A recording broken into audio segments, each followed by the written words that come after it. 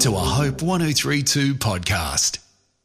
I want to suggest that the sayings and deeds of Jesus recorded in the Gospels offer a rich source of answers for many of the more common questions put to us by people who don't share our faith. Briefly recounting something relevant Jesus said or did can provide our questioners not only with a satisfying answer, but also with an important glimpse into the substance of our faith, Jesus himself. The fact that Jesus is still very highly regarded in wider society means that these sort of gospel bites, as you might call them, are particularly helpful in our current context.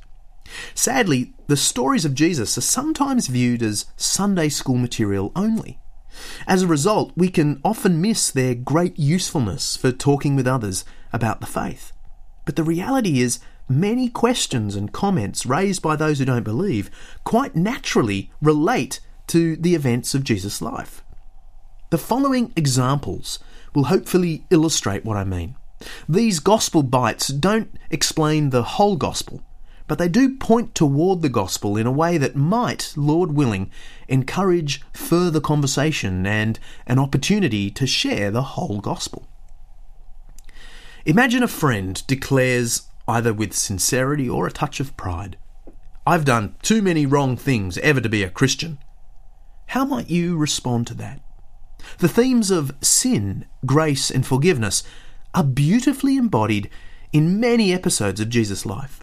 In Luke chapter 7, 36 to 50, though, we find this extraordinary story of Jesus meeting a sinful woman. And you might use this story to answer your questioner's question. Well then, you're probably exactly the sort of person Jesus was interested in. He was at the home of a religious leader, a Pharisee, one day, when a prostitute came in looking for him. She was so overwhelmed, she burst out crying. Everyone there wanted to condemn the woman and thought Jesus should do the same. Instead, Jesus condemned his self-righteous host and turned to the woman and said, "Your sins are forgiven." He forgave her, and she was a changed woman because of it. Christ didn't come for the good people. He came to restore and forgive those willing to admit they are anything but good. Have you ever looked into the life of Jesus? Now, this sort of reply would take about a minute to offer. It addressed the questioner's comment and painted a picture of Christ that is biblical and hopefully memorable. The reply didn't contain the whole gospel, from Jesus' birth to his exaltation.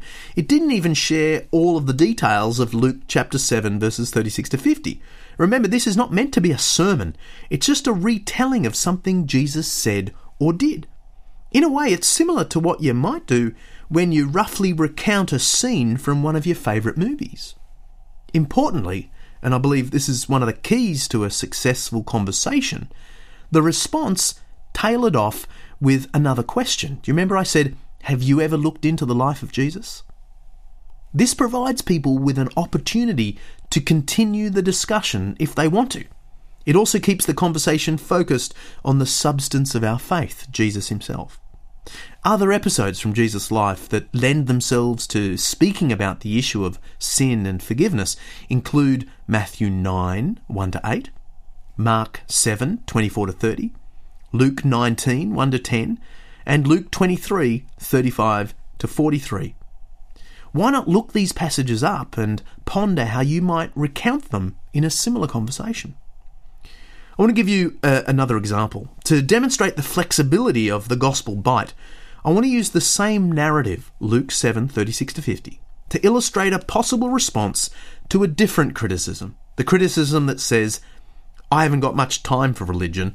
It often seems so judgmental and self-righteous." Well, you could respond to that in the following way. You've probably got more in common with Christ than you think then. He always criticised that sort of religious attitude. On one occasion, he was eating a meal at the home of a religious leader when a prostitute walked in and wept at his feet. She was obviously looking to him for forgiveness.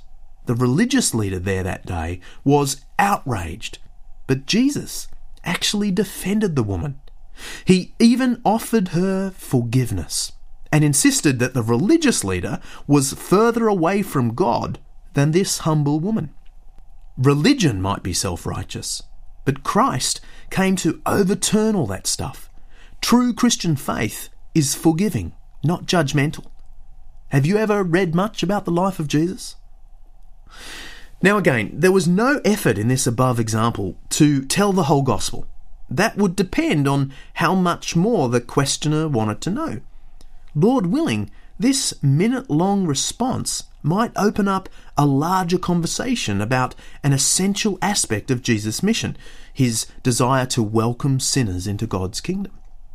Other episodes from Jesus' life that lend themselves to speaking about the issue of judgment and self-righteousness include these ones: Matthew 7, 1-6, Mark 2, 13-17, and Luke 15, 1-32.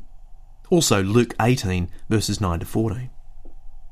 Let me give you another example of the gospel bite. I wish I had $1 for every time someone said to me, "Look, John, I'm just not the religious type." The Gospels are full of examples of the unreligious seeing in Jesus the answer to their deepest needs. One such episode is recounted in Matthew chapter 8, verses 5-13. Jesus' gracious dealings with a Roman centurion, a religious pagan and political enemy, provide clear evidence that being the religious type is irrelevant to Christianity. Here's a possible response using the story in Matthew 8. But being the religious type is irrelevant to true Christian faith.